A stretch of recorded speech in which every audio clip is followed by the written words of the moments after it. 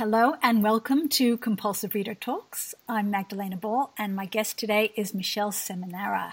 Michelle is the managing editor of the creative arts journal Verity La, and she's here today to talk about her poetry collection Engraft, published by Island Press. Michelle, welcome. Hi Magdalena, thank you very much. My pleasure. So tell me, how did the poems and the different sections for Engraft come together? How did they become engrafted? Good question. I suppose I wrote these poems over a couple of years, and then when coming to put it together as a collection, I just tried to see how they naturally fell together thematically and tell a sort of a story. And so they naturally seem to fall into these four sections. And I really love it when I read a poetry collection where it doesn't just seem like a selection of poems. It actually seems like it's a little sort of an arc, a story that's told by the collection as a whole. And so I suppose that's what I was trying to achieve. So a lot of poems that could have gone in there but didn't really fit in thematically were ousted. And so the book actually got smaller and smaller as I went along. Yes, I find that, do you find that putting poems together they almost have a conversation with each other as well? Yeah, absolutely. And it's really interesting, especially when they're your own poems and then you see them in relation to each other. I spent a lot of time spreading out, printed out versions of the poems, on the dining room table or the bed or something, and shifting them around and seeing how they converse with each other and what really works. So actually that I think that sequencing of the poems into a book is a real art in itself, and it's the first time I've done it. So it was a bit of a challenge, but I really enjoyed it. Yes. Yeah, so one of the things I noticed in the book is that you use the page in a lot of very different ways. Mm-hmm. Yeah, I think when I first started writing or putting the book together, I was very lucky. My friend and fellow poet Philip Hall was sort of working as an unofficial editor for me. So I sent him the manuscript and he made quite a few suggestions. And that was one of his suggestions, actually, because he does that beautifully in his poetry. He sets it out around the page and he said, a lot of these poems could benefit from some different formatting. And that was a wonderful suggestion. Oh, so can I get you to read one that I think also does use the page in an interesting way? Pray, which is page 13. Yes. Great. Yeah, sure. Okay, so Pray. Birds of prey fly their victims live into the eye-blue sky with intent to drop them, split them, kill them, and then feed upon them. I long to be that prey. I desire to be sundered, like the sacrificial lamb, the turtle, and the hermit crab. I want my heart to crack and scatter its gems on the cold grey stone. I want my guts to burst and spread their filth on the grassy slope. I want my brain to splinter and pierce you with its obsidian shards, for I pray to be a feast of truth you will devour. Quite the poem for our times. It's a bit intense, isn't it? Yes. Talk to me a little bit about it. And I love the way you play with the title as well and almost encapsulate the meaning of the poem in its structure.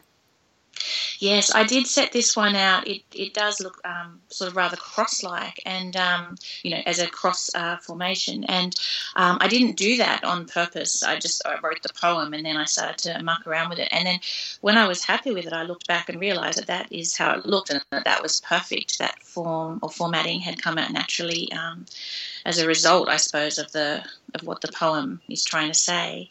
So that was a nice surprise, actually.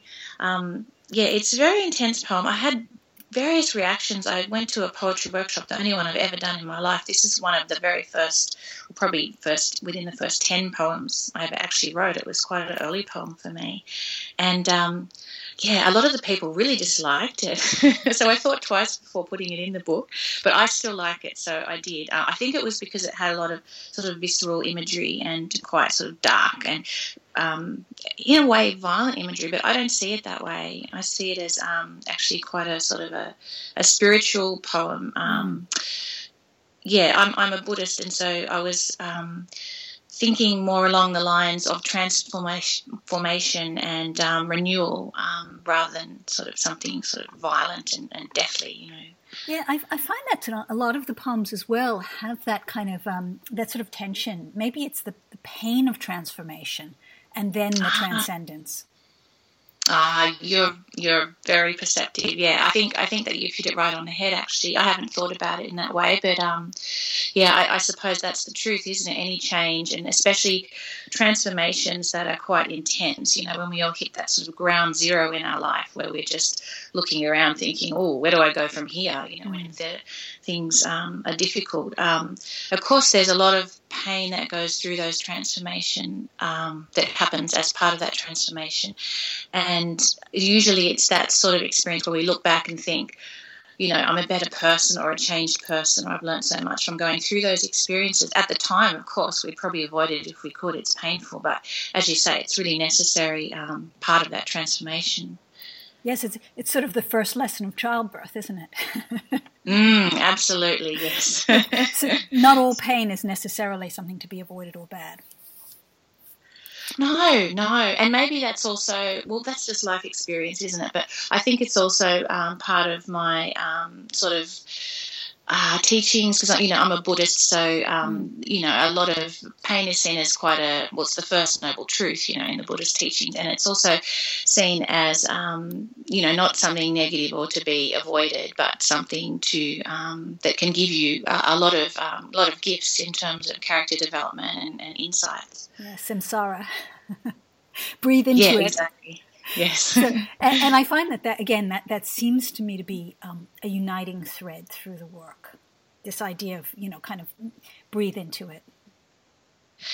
Yes, definitely. I suppose there's not much else you can do at times, is there? Yes. And right. That was I sort of noticed that myself as I was going through, and as I said, throwing poems out that didn't really seem to fall in naturally to the book. Those were the ones that were left, and I thought, okay, this book is a very particular book from the last few years of my life, and so I think I'm going to make it that sort of expression. And, you know, a lot of people seem to relate to it, and I suppose no one gets through life for very long without, you know, difficulties and suffering. So I'm sort of the better out than in school of poetry, I suppose, and I think you do a service to other people as well sometimes if you can be quite raw and honest, because other people don't feel so alone when they read it. That's my experience when I read poetry like that anyway. Yes, and I guess a lot of that would have come out in the Mad Poets session that you just had in Wollongong. Yes, it was wonderful actually. It was very much like that. The group of people, the audience members and the panellists and readers really sort of bonded together. It was a really special feeling, and lots of sharing going on, and just a lot of passion for poetry and creativity and the way it can be a sort of a cathartic experience as well for people. And so a lot of the work in the book itself is almost driven, and I think this goes back to what you said about kind of pulling the book together as a coherent work. But a lot of it takes its cue from the title, sort of writing through other work, such as the title poem, which is written through Shakespeare's Sonnet 16. Yeah, that's right. You know, I like a lot of poets, I hate trying to find titles. You know, often they feel a bit tacked on, but I must say this one didn't. It sort of arose, and it seemed to express a lot of different things about the book in terms of conversing. You know, there's a lot of found poetry, remix poetry in the book, is also conversing with other authors, you know, past and present, and also that idea of, you know, engraft is an old Shakespearean word, and so it comes from, I think, the word graft, which was based on graphite, so it means like a stylus, a pen, but as we all know, it also means to graft one thing, you know, plants and so on, onto another to create something new. So I loved that. Within that word, the word is engrafted in itself. I think it has that dual meaning, and I love that idea that through transformation, through suffering experiences, and then grafting that onto creativity, you create something completely new, and perhaps something much more beautiful. And that's why I love the cover image for the book as well. It's a beautiful flower which is actually made of hands. When you look closely, the petals are hands, and I was very lucky to be able to use this. One of my friends' husbands, Jim Singanos, he's a great artist, and he allowed me to use the picture, and it was perfect. So it all seemed to fall together really nicely. I love that cover. It's so evocative. Oh, thank you. I feel vain saying I love the cover of my own book, but I just really do. I love that image. Yeah, well, it's great that you love the cover. It's nothing worse than not liking a cover, I can tell you. True. So of your own book. So can I get you to read Engraft, which is page 19? Sure. Engraft. Man is conceived upon this sullied stage, and like a seedling grows, but then decreases. He vaunts his youthful sap in brave conceit, till wasteful time decays his day to night. Everything holds but a little moment, even your perfection cannot stay. So I'll make war with time, and as he takes you, make love, and with my pen engraft you new. So that one's a found poem, as you said, from Shakespeare's Sonnet 15. And so I did it in response to a call out from a journal in England called the English Renaissance Literary Journal or something like that. And they were looking to remix all of Shakespeare's sonnets. So you had to sort of dibs one and send yours in and hope it got chosen. And luckily mine did. And I really enjoyed that. I would never, I don't think, have the audacity to remix Shakespeare normally. But the fact was sort of given permission to do so. And so it was wonderful to get that opportunity. So basically I chose the words within that sonnet and only those words and remixed them to create that poem. And obviously it's not the only Shakespeare in the book, so you were happy with the result? Were you encouraged from that to do more? Isn't it the only Shakespeare? What else have I done? I think there's, I'm sure there's some other, maybe they're just references. There could be. Yeah, there's definitely a lot of remixing and references. Like there's Kafka in there, and there's Bishop and Lowell and all sorts. Yeah. Yeah. You're not daunted by working with such a literary giant, or are you pleasantly surprised at how much is still new coming through from such a picked over author? I was daunted, yes, but then I was also sort of excited. I don't think I would have dared be so bold as to remix Shakespeare if it hadn't been, for this call out from this journal. So that's what everyone was doing. You were asked to remix in some way. So that sort of gave me the green light to go ahead and be bold and do it. It's something I'd like to do a bit more of. It's quite amazing. I've got a huge respect and love of Shakespeare, but when you really delve into those sonnets more deeply, it's incredible. Yeah, just at how much is still fresh coming through. Yes, absolutely. Yeah, after all these years, and I feel like there's this interesting tension, not just with the Shakespeare, but of course with the Bishop and with Kafka and with all of what you do, really.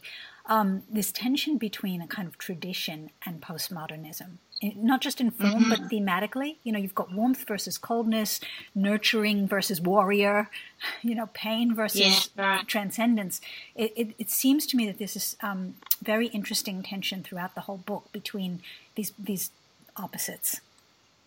That's interesting. Yeah, I hadn't thought about that. It's funny, going into doing found poetry, remixing poetry and so on wasn't something I ever sort of intended to do. I just started to read more of other people doing that, and I sort of got into a collaboration with poet Stuart Barnes, and he's great at doing that, and so he sort of encouraged me into that as well. And I just found I really had I can't say affinity, that sounds a bit vain, but I just love the process of taking an original text, whatever that be, whether it be a whole novel or another poem or whatever, and just trying to feel my way into it and circle words and see the relationship between things and tease another text out of that text. I don't know why. I just absolutely enjoy that process. I enjoy that as much as writing original poems. And often if I'm going through a bit of a dry period where I don't have a lot of spontaneous poems, bubbling up, I'll break that by grabbing a text I love and sitting down and working on a found poem. It's a great technique for when you do feel, you don't have so much inside. But then I suppose the whole thing of finding a poem or within something else is an engrafting, in itself. And I really love that process and finding the relationship between the two texts. Yes, and then you've got this lovely echo effect that comes through as well from the the previous poem and your poem. This sort of dialogue that becomes, and the dialogue that you have, for example, with Stuart Barnes, that becomes really quite. It kind of is expansive, I think, in impact. Yes, I think you're right, doesn't it? It sends ripples out because you're building upon what's there and you're changing it slightly. It's kind of like a variation on a theme in a sense, and you're putting yourself into that sort of literary conversation, which once again could be seen as quite bold from, little unknown poet sitting in the corner of Australia. But I think you're best to just jump in and get amongst it, really. Absolutely. And another set of clashes that happens with the poems is this, I guess, this tension between seriousness and humor as well. Mm-hmm. I find, at the most lowest, darkest point, it's as if suddenly some of the pieces will break through with this, incredibly funny line. Oh, isn't that funny? I don't think of myself as funny at all, but I'm glad that's there. That's wonderful because that's life, isn't it? Yes, and you might need to be a female. You might need to be a female of our age to get that. But I'm thinking particularly of Zhuang Zhou, Dreams in Pink, which is one that I really felt like it was so dark, and then suddenly I burst out laughing at the last line. So. Oh, good. Oh, I'm glad. Yes, and laughing knowingly, perhaps. Can you read that to us, page 37? Yes, I'd love to. Zhuang Zhou, Dreams in Pink. I suck the pink flowers off the tree into the negative space of my heart. They spear towards me, reverse Buddha blossoms, transformed by mind's maras into weapons. I crave some beauty to buoy me. The kids in the backseat bicker, they want, the dog a walk, the teenager, who knows, the husband, oblivion on the couch. The lollipop man leaks over the edges of his stool in a caterpillar green vest. What a job, rising painfully to ferry hapless children to illusory shores of safety. Whose childhood dream was that? How is it that we came to be locked in these bodies, lies ossifying into rings of fat, rigidity and suffering? That man was once a boy light as a dandelion, the body barely given thought. Now it's a trap, and death the escape. The doctor says my estrogen is low. She prescribes hormones to alter the cruelty of my vision. Don't ask me why I find that funny, but I do. I find the whole thing sort of, this incredible intensity, and then suddenly saying, well, it's menopause. Well, I suppose, that's life, isn't it? You're trying to muddle through with everything you've got to do, and you're having intense experiences, but at the same time, it's all very prosaic, and especially with kids, it's very daily as well as being very intense at the same time, And I love those. That's life, and I love those that kind of push and pull between those two forces. And I think for most, women, we feel that, but especially perhaps if you're a creative person, because you're trying to get these two, in a sense, opposing things to run side by side. The creativity and then the everyday to day, and sometimes it leads to these interesting clashes. And also, again, going back to the first comment you made, this notion of the transformative, of suddenly breaking through, suddenly it's okay, it's minor. That's true. It's not such a big deal. We've moved on. We had some chocolate. Yes, it's all right. Yes, some chocolate and red wine. It's fine. Yeah, and I just love that, and I love that. Whilst the poems can get very dark and very intense and very sonorous, at times there is also an incredible playfulness that happens throughout the work. Oh, thank you. I'm glad that came through, because I think it is quite an intense book, and sometimes when people buy it, and I I feel strange saying, I hope you enjoy it, because I don't think it's that kind of book necessarily that one goes away and enjoys. And so, but nobody wants to read something that's just dark, dark, dark. And life isn't just dark, dark, dark. I'm quite comfortable with all those things being next to each other, because that's just how it is, and I'm glad that came through in the book, that the saving graces, because they're there, and the most joyful things are sitting right at the heart of the darkest things, I think. Absolutely. So I want you to read one more that I think is pretty dark. Sure. Probably the most dark poem in the book. But also, and then I'll let you talk about your new book, Scar to Scar. I really want to give you a chance to talk about that a little bit too. But what I found with this poem, I'm going to ask you to read Ultrasound, which is very intense. But with poems like Epistle to My Pedophile and Ultrasound, however dark they are, I find there's something universal too in kind of opening out the secret griefs and hurts, almost as if you're disinfecting them with sunlight. Yes, that's exactly it, Magdalena. I suppose everybody's different, aren't they, in what they feel comfortable sharing, and that was one of the interesting things that came out of the Mad Poets event. I was just at the Wollongong Wollongong Writers Festival, and that some people feel very comfortable opening things up, and for them that's cathartic and healing. Other people, that's too intense, and so I suppose it's okay wherever you are, and it changes as you go through your life as well. But for me, I suppose I wouldn't have written a book obviously 10 or 20 years ago, but even if I could have, I probably wouldn't have, because I wouldn't feel comfortable sharing as much. Whereas now I think I'm just at an age where I think, you know what, everybody's got stuff, everybody's been through a lot of things, and I think it helps share it. And so I feel that is a thing. It's a beautiful way you put it. It disinfects it with the sunlight of shining the light on there. Yes, and also, I guess, showing, putting them into an art form. I mean, it's not just cathartic, it's also, in its way, beautiful. Yes, absolutely. Like, a lot of my poetry is quite, I suppose you'd use it confessional or personal, but the point is that it starts with an emotional urge, but of course it can't just stay like that. It's not therapy, it's poetry, and therefore it needs to be crafted, and eventually it's something quite separate, new. And I think that's why I feel comfortable sharing it, because when I look at the poems, they have an origination in emotions, but they're not emotions at the end. They're an artwork. And so although I think with poetry, people, more than any other form of writing, assume most things are autobiographical, which is interesting, but that's another discussion probably. Yes, we could have a whole session on that. Well, let's follow that up later. Is poetry autobiographical? Okay, can I get you to read Ultrasound, please? That's 55. Sure, I'd love to. Thank you. Ultrasound. They used to be joyful. The pictures of babies used to pertain to me. But today my belly is swollen with portent, and I note with unease that my harasspex is a man.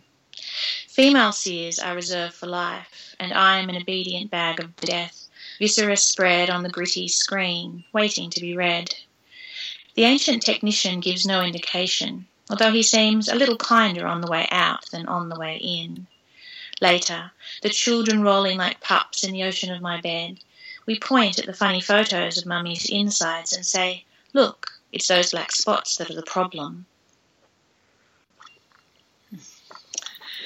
So that was a poem I wrote after getting an ultrasound. So it's quite autobiographical, this one. But luckily, false alarm. But of course, being a poet, I mined it for all it was worth. Absolutely. And isn't it great to have that? I mean, I don't know how people survive without an art, to be honest.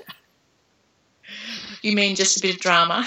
No, I just mean I don't know how people go through the inevitable things that happen in life, yes. Whether it's death or whether it's health scares, without actually having an art form to deal with it, without being able to lie there going, I could use this.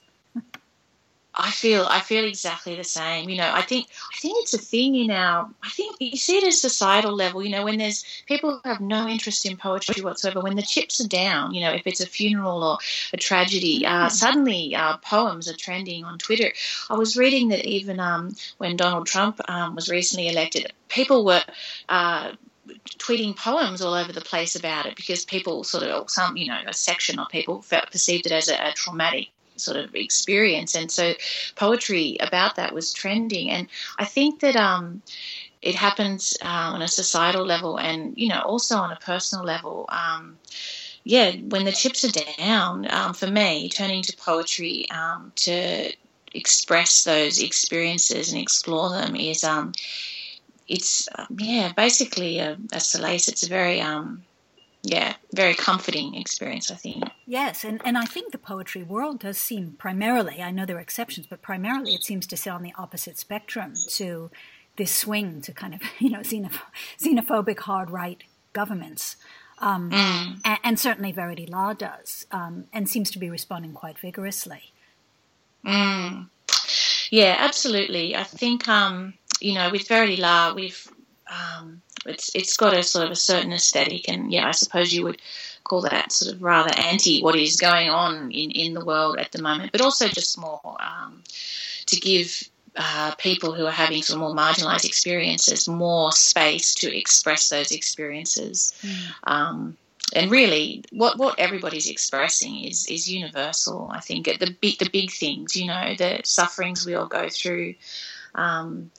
It's just that some people have, or some sections, of society, been given more space to express their particular experiences than others. So I suppose at Verity La, we're just trying to open that up a bit and offer that space to different forms of expression. Which is brilliant, absolutely brilliant. So just tell me briefly, we're nearing the end, but tell me about Scar to Scar that you've done with Robbie Coburn.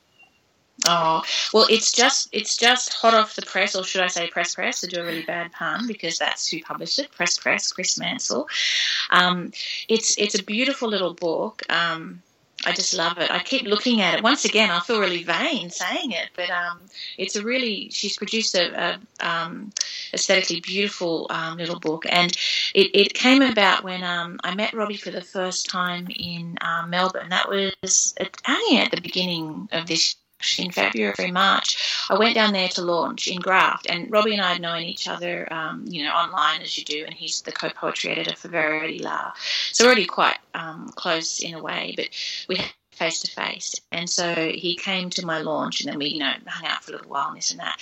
And we just really felt, a real sort of click, when you just meet somebody and you just get them and they get you, which is unusual because he's young. He was only 21 then. We have pretty much nothing in common on paper besides poetry, and yet we just really clicked. And I went back to my hotel room, and that night he sent me a poem, just sort of binged into my inbox, sort of no explanation, just a poem. And it was the original or the title poem from this book, which he called Scar. And it's quite a deep, intense poem. And I thought, okay, what do I do with this? And so rather, it didn't seem right, sort of write back and just say, hey, how you going? I thought I'm going to answer with a poem. So I just started to do that. And then I started to write a found poem based upon his poem. So once again, I took his words and rearranged them, and I decided to have a sort of poetic conversation because what he expressed was quite deep, and so I thought I needed to respond in a similar way. And I tried to sort of perform a bit of poetic alchemy in a sense, transforming the darkness in his poem into something, not lighter, but I don't know, just something different, something possibly more positive or on the other side of that journey through that darkness. And so that was the very beginning of that sort of poetic conversation. And over several months we wrote more and more of these things until finally we had enough of this little book. And, it's very close to my heart. I really love Robbie. He's such a good friend. I think he's a brilliant poet, and it's been a real honour to write this with him and also to have it published by Press. Wonderful. Can I get you to read? Can you read one, maybe short? Yes, I do. What I might do is just read the original poem that started the book, and we wanted it to be set out so that poem is in the very centre of the book, because that poem is set out in a way that you the book is set out, so you read Robbie's poem first on the left and mine on the right, but Scars and Counter Scars, which is the original and centre sort of heart of the book, we want it to be set out next to each other, because the poems can be read sort of vertically, so from top to bottom, but also horizontally, so they have meaning. And so basically it was like the merging of the voices. So rather than a poem and a response, these two poems work together as one unified poem, and that sort of sits at the heart of the book. But obviously it's hard to read them in two separate ways, so I'll just read Robbie's and then mine. So his poem, the poems together are called Scars and Counter Scars. So Robbie's is first. Within landscapes sealed off and positioning the body, you watch the breath enter the stilled atmosphere. Along the blade, poised against your palm, where blood begins to run, the frame nature of panic is forgotten. The wound is only preservation, remember. When the skin begins to fail, blood draped along the decayed bone lines, a pulse will run along the nerve ends. You corner the vein and drive the object in again, finding a point of collapse. With the same impulse, the passage will lead you back. For a while, the red painted on your arm feels distant. Your body does not belong to you. In this, there is permanence. And then there's my response. The cry of my voice is enough to collapse skin. Becoming survival, you cross a passage, preservation wounds forgotten. The panic of blood along blade, along poised palm stills. My breath enters your sealed landscapes within. Wow. that sounds like it's going to be an amazing book to read. I'm very much looking forward to it, Michelle. Oh, thank you so much. Yeah, I think it's special. I mean, there probably are collaborations like this around, but I personally haven't read a book where poets sort of get together and do something exactly like this, and I think it is quite special, and I know it's close to Robbie's heart as well. Yeah, wonderful. That's terrific. So where can people find you and your books? Give us a link. So probably the best place for me is my my blog. It's called The Everyday Strange, but if you were to just Google, Michelle Seminar and WordPress, you'd stumble upon it. And so Engraft can be bought from there. And probably the best place for getting hold of Scar to Scar, which is it's only $10. It's such a beautifully produced little chapbook. Is from Chris Mansell's site, the Press site. So she delivers them, she mails them out. So that's probably the best place. And then I'll put both Robbie links. also has a website. Yeah. I'll put both links, and I'll put a link to Robbie's website too on the podcast page, so people can get to them quite easily. So that's pretty much all we have time for today, but thank you so much for joining me today. Oh, thank you, Magdalena. It was such a pleasure. I feel really honoured to be on the podcast. Thank you. Yeah, it's wonderful to have you. And listeners, don't forget to subscribe to the channel at Blog Talk Radio or iTunes so you don't miss a show. Bye for now. Okay, bye.